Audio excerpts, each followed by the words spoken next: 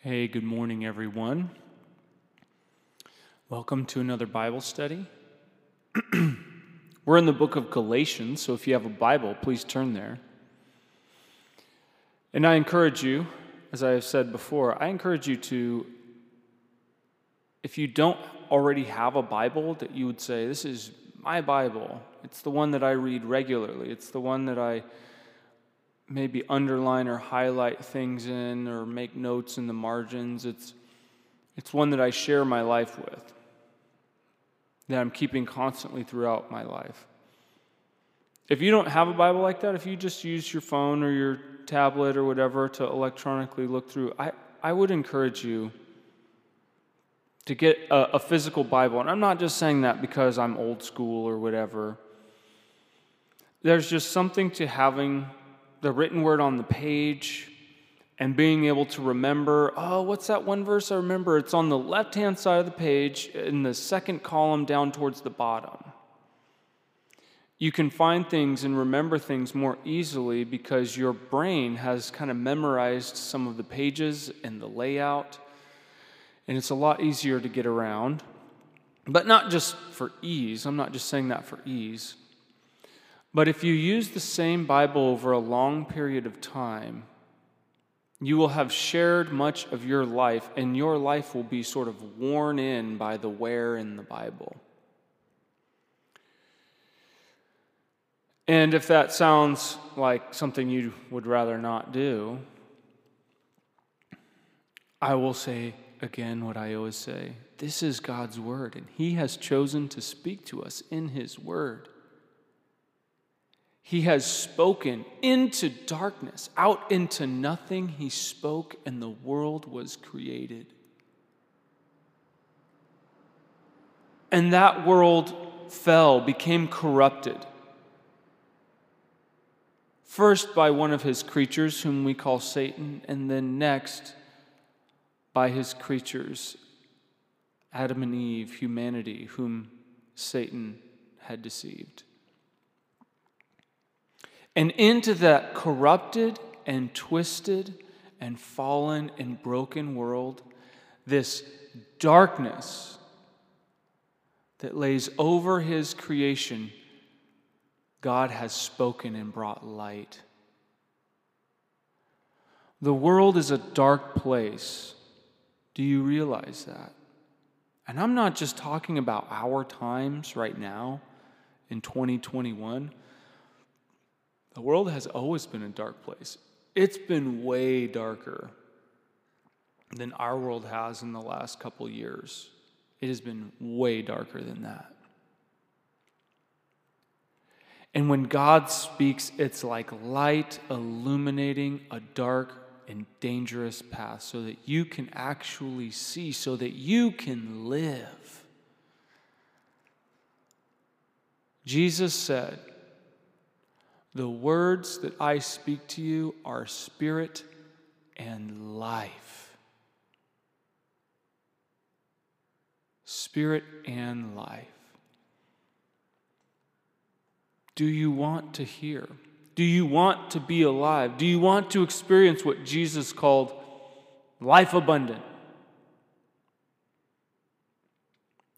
You would do well to heed His word. So I encourage you to do that on your own, as well as listening to these or anyone else who proclaims the true gospel. So that's that's my intro that I always have in there. But to kick off the teaching for today, we're in the book of Galatians just after the introduction, the introductory greeting. And in this section, verses 6 through 10, I guess, actually 9. I think 10 should fit in with the next section. What Paul is doing is he's giving a warning. You know, we're used to seeing warnings. We see them all the time. You know, you might come up to an electric fence that says warning, high voltage. You know, or you might come to a house that says beware of dog. Or you know, I've used this before, but in your side view mirror, it might say, warning, objects in the mirror are closer than they appear. Warnings. Warnings exist because the world is a dangerous place. Warnings exist because there is danger and we are vulnerable. In this section that we're going to read, these 3 verses, Paul is giving a massive warning to the church. Let's read it. Paul says, "I am astonished that you are so quickly deserting him who called you in the grace of Christ and are turning to a different gospel. Not that there is another one, but there are some who trouble you and want to distort the gospel of Christ. But even if we or an angel from heaven should preach to you a gospel contrary to the one we preach to you, let him be accursed. As we have said before, so now I say again, if anyone is preaching to you a gospel contrary to the one you received, let him be accursed." We're going to stop right there. Wow. Accursed, anathema. Paul is calling down a curse on people. Now, this may seem extreme, and it is, but it only seems extreme to us because we don't really understand what is going on here. So the situation that Paul is talking about, his astonishment at people abandoning the gospel and going to a false gospel, because he says it's not really a gospel at all. It's close enough to try and to sort of bear the name, but it isn't the real thing. What had happened was Paul had been a persecutor of the church because he thought that's what God had called him to do. He thought that following the Lord, the God of Israel, meant that he should stamp out this new sect, this new heresy full of blasphemers called the Way, that was made up of people who followed this man, Jesus of Nazareth, whom Paul thought was a false Messiah. And the Lord Jesus met him on the road as he was on his way to persecute more of the Lord's children in another town, knocked him off his horse and said, "Saul, why are you persecuting me?" And instead of the Lord judging him right there on the spot, taking his life away, he made Paul his own instrument, chose Paul to be on his team. He extended to Paul grace, and the Lord never forgot that. Sorry, Paul never forgot that either. Of course, the Lord never forgot it either. But Paul never forgot it.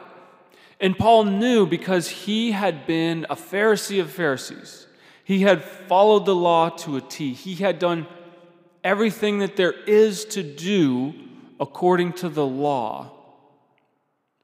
And he had discovered through this encounter with Jesus that all those works of the law had actually driven him away from the Lord. They hadn't drawn him towards the Lord, but had driven him away from the Lord. It's likely that the idea behind all of that was that the mechanism by which human beings draw near to God was the law, was following God's law. That was a mechanism, a ladder that you could climb that would get you closer to God. What Paul discovered was that was not true. In fact, the ladder might be something that's descending toward hell, not ascending toward God. So you can see why Paul is upset here, because what had happened, and you can read about this in the book of Acts. Paul's conversion is in chapter 9. If you read chapters 9 through 15, you will see most of what we're going to see in Galatians. It's one of the reasons why we know this is an early letter. What had happened was Paul had gone about. Paul, after Jesus met him, was in the Arabian desert, went into Damascus. Then he tried coming back to Jerusalem to say, hey, I'm on your team. And everyone freaked out because here comes the Terminator. You know, the guy who had been sent in to destroy everyone. He's like, hey, I'm on your team now.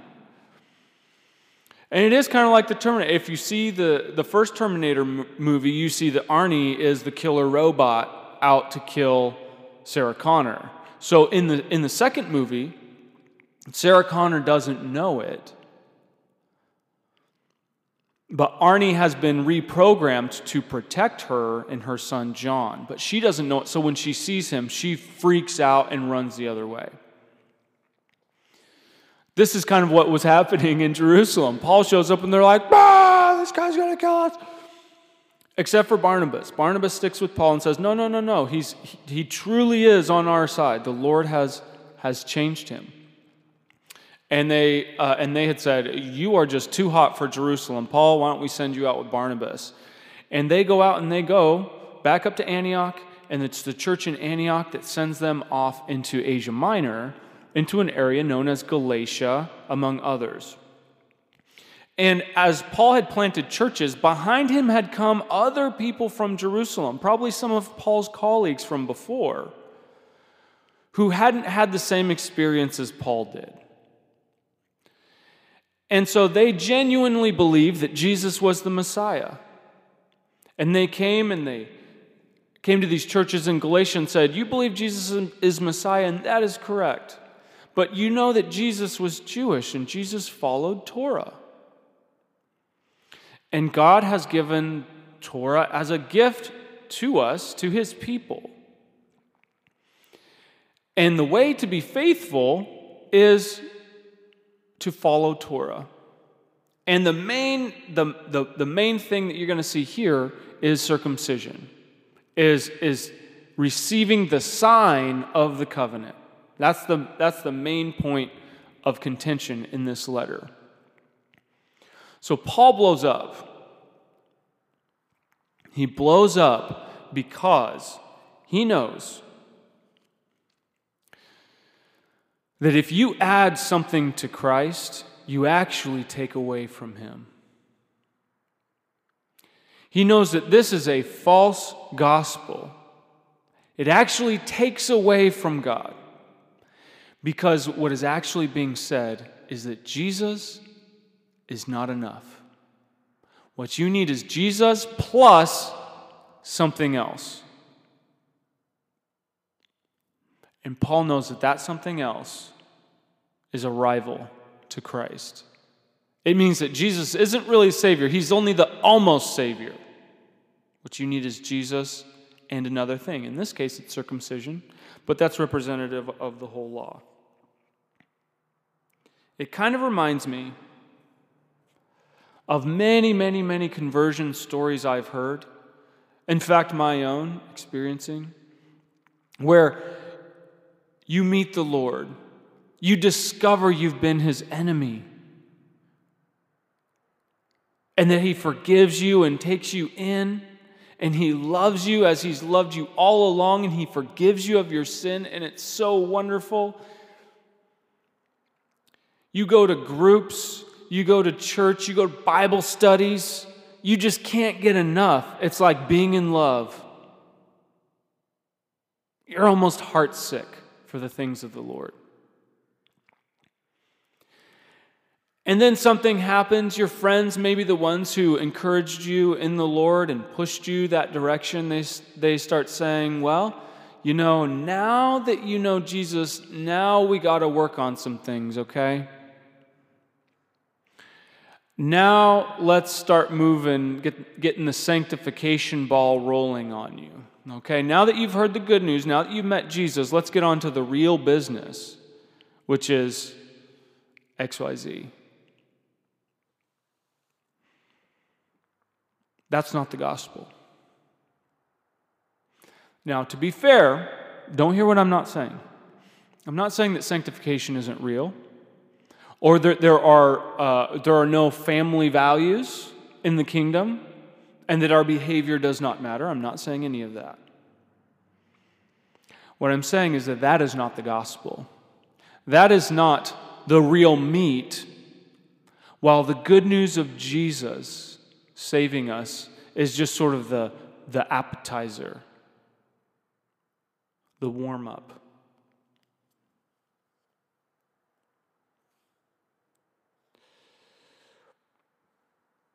Paul is upset, and rightly so, because Jesus himself is diminished insofar as we take the focus away from him in this heart-to-heart relationship with him that he himself has begun and drawn us into, and we start focusing on things like behaviors. Because you know what that is actually doing? That's turning the focus away from Jesus and onto ourselves. Then it becomes all about me and my behavior and my walk and how I'm doing with the Lord. Not about the Lord himself and what he has done for me. The gospel is not about what we do for him, but about what he has done for us. That's the gospel. And praise Jesus for it. Paul calls down curses. This is so serious. And Paul is actually following in a line. He's following behind Jesus because Jesus himself called down curses on people who made little ones stumble. In fact, in Luke 17, Jesus says, "Woe to the one who makes one of these little ones stumble." He says it would be better that you had a millstone tied around your neck and you were thrown into the sea. It would be better to be executed, to be drowned, than to be misleading. Not just little children in terms of under 10 years old or something like that, but those who are susceptible, those who are new, who don't know any better, who trust you. Those who are trusting their betters. Woe to us if we mislead them. And woe is me, a curse on me, if I mislead any of you or any of God's children. Paul calls down a curse. And he says in verse 8, "But even if we or an angel from heaven should preach to you a gospel contrary to the one we preach to you, let him be accursed." Even an angel. With all due respect, many of the religions following in the Judeo-Christian realm are false gospels and were founded because somebody had a vision where an angel spoke to them.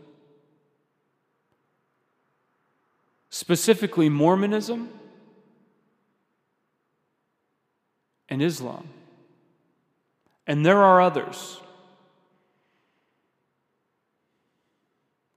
And with all due respect to those who follow them, this is a false gospel.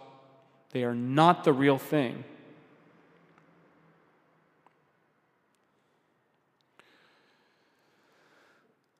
So what do? What are some false gospels in our world today? I'm going to mention 4 of them. 4 false gospels. The first one is, you may have heard of it, called the prosperity gospel. This is the idea that God's wonderful plan for your life is that here and now in this age you should experience all kinds of wealth and prosperity. And if you can just get your faith right and get your life right, and give a little bit of money to the preacher, your life will get better. That's a false gospel. It's not true. And those who proclaim it, according to Paul, are cursed. A second false gospel is what I call the gospel of moralism. And I had just mentioned this before. It's the idea that really what God is interested in is making moral people, is making people moral, behave right. As though God would be perfectly happy if people would just be nice and behave right and nobody actually loved him. Nobody actually loved each other, we just all behaved well. Or another version is like what Islam teaches, which is that all of your deeds will be counted up at the end of your life. And on one side of the scale is all the good things you've done, and on the other side of the scale is all the bad things you've done. And whichever way that thing tilts, that determines whether you get heaven or hell. The gospel of moralism is a false gospel.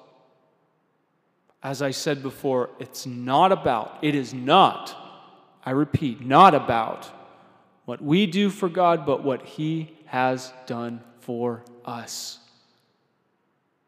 It's about how great God is, not about how great we are or could be. The third false gospel, and this might actually get under some people's skin, is what I call a false gospel of divine assistance. This is the idea, kind of that Paul is getting at here. And that is that Jesus came not to bring us true salvation, not to give us salvation entirely, but to give us a sort of partial salvation. So that He lends us some divine assistance, but there's still some of it that we got to take care of ourselves. And if we don't pick up our slack, that's it, we don't get in. Divine assistance in the sense that we need divine assistance, not divine salvation. We need assistance. We try really hard, we do our best, and then God sees and notices that we do our best, and He says, oh, I'll give you a hand. I'll pick you up a little bit because I know you're doing your level best. That's a false gospel. The other way of it being divine assistance is a more modern version of this. And the idea being that God's plan is to fix the world. God's plan is to take this age and progressively make it better and better, and He needs us as His assistants to bring that about. So we are the divine assistants. God wants so badly to fix the world. He wants so badly to heal the world. But you know what? He's not going to do it unless we do it. This is a false gospel because it binds God to us. It really makes us God because God can't do anything unless we're doing it. It's a false gospel. The fourth false gospel, you might have heard this term before. I get it from Dietrich Bonhoeffer in his book, Cost of Discipleship. That's the false gospel of cheap grace. Cheap grace. And this is the idea that, oh yeah, it's all about God because He forgives everyone, because that's just what He does. That's the kind of God He is. He just forgives everybody, and, He says, go ahead, move on with your life. I've forgiven you. Yay. It's a false gospel. Yes, the Lord has moved in His own life to purchase our redemption with His own life. But the point of all that is not so that we're then free to live however we want in our carnal lusts and our carnal flesh. That we could just always remain the same, but enjoy the prospect of overcoming death? No, He has saved us into a family. He has saved us at great cost to Himself. I've only mentioned these briefly, but these are 4 false gospels. How do we overcome them? By the true and real and living gospel. And what is that? Well, we can go back to Paul's opening here, where he says, "Grace to you and peace from God our Father and the Lord Jesus Christ, who gave Himself for our sins to deliver us from the present evil age, according to the will of our God and Father, to whom be the glory forever and ever." That's the gospel. You know what the gospel is?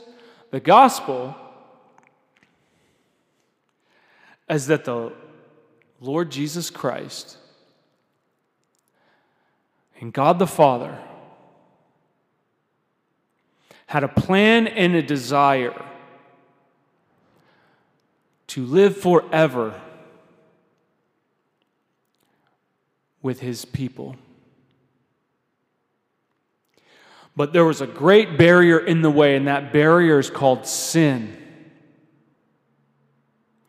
And sin is the mark of this present age, which is evil. And God gave Himself to deliver us from sin and evil so that we could live forever with Him. That is the gospel. See, the prosperity gospel is false because it puts all the stock in this age. It doesn't actually believe that this age is evil.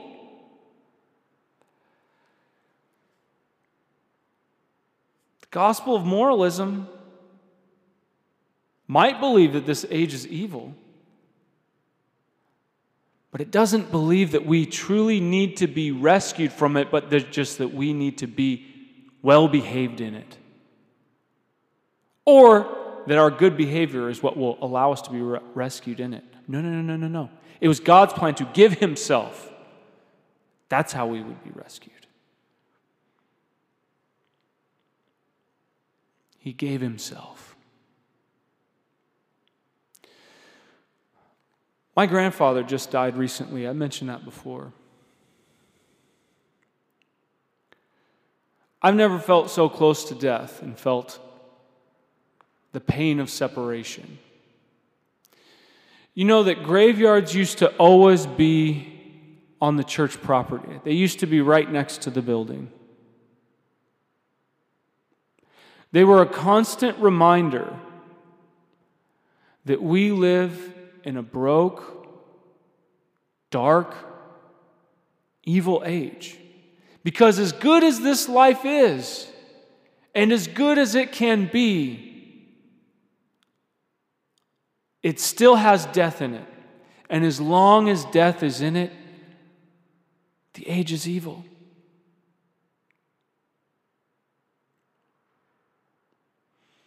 I miss my grandfather. And his death is hard. It reminds me that we need to be delivered. We need to be delivered from this age. And there's no amount of my working, my doing, that's going to do that. I could be the most saintly person who ever existed, and I'm still going to die, and the people I love are going to die. Because the age is broken and evil. And we all need to be delivered from it. You need to be delivered from it, and I need to be delivered from it. As long as death is a part of this world, we are not experiencing deliverance. We need it. If you're listening to this and you don't know Jesus, you need to know Him. You need to know the true gospel. You need to know that this is an evil age that you need to be delivered from. And yes, delivered from the evils and perils, from our addictions, from our coping mechanisms, from the ways that we hurt each other, but even from death. Even if we were well behaved and we'd still died, it would be an evil age. You need to know Jesus. And those of you who are hearing my voice and you already know him, don't waste your time. Why do we waste our time with these false gospels?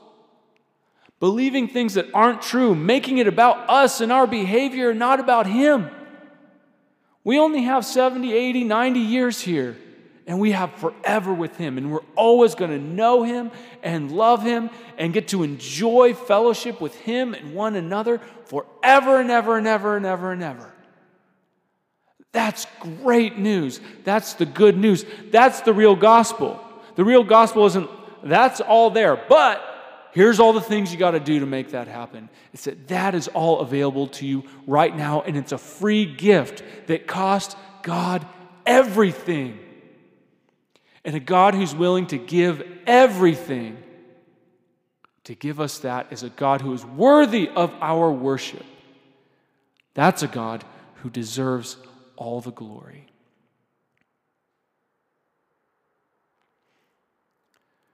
I'm sure people might look at me and say, dude, your grandpa's dead. Why are you hanging on to this hope, this afterlife, this heaven, this Jesus thing? Don't you know that if there's a real God and he made this world that's this broken, that has this much pain in it, he's some kind of brute, maleficent, evil God, not a good one. You're a fool. Josh, you are a fool. And I get that for the people who think that way. For those who think that way, they are actually closer to the real gospel than many of us who sit in church on Sunday. Because you get that this is the real thing. I'm either seeing something that's true that you don't see, or I am a total fool. It's one or the other.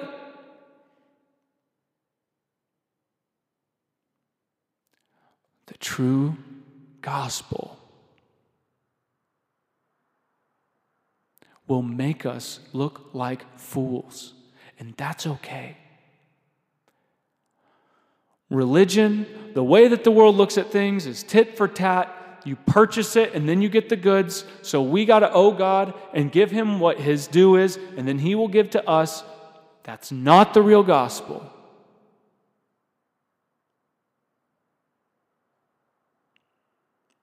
I am a fool, or I see what is actually really there that other people don't see, and I don't think I'm a fool. My mama didn't raise no fool. Jesus is there, and he cares. This I know, the psalmist says, this I know that God is for me. And he's for you too. God bless you guys. We'll see you next time.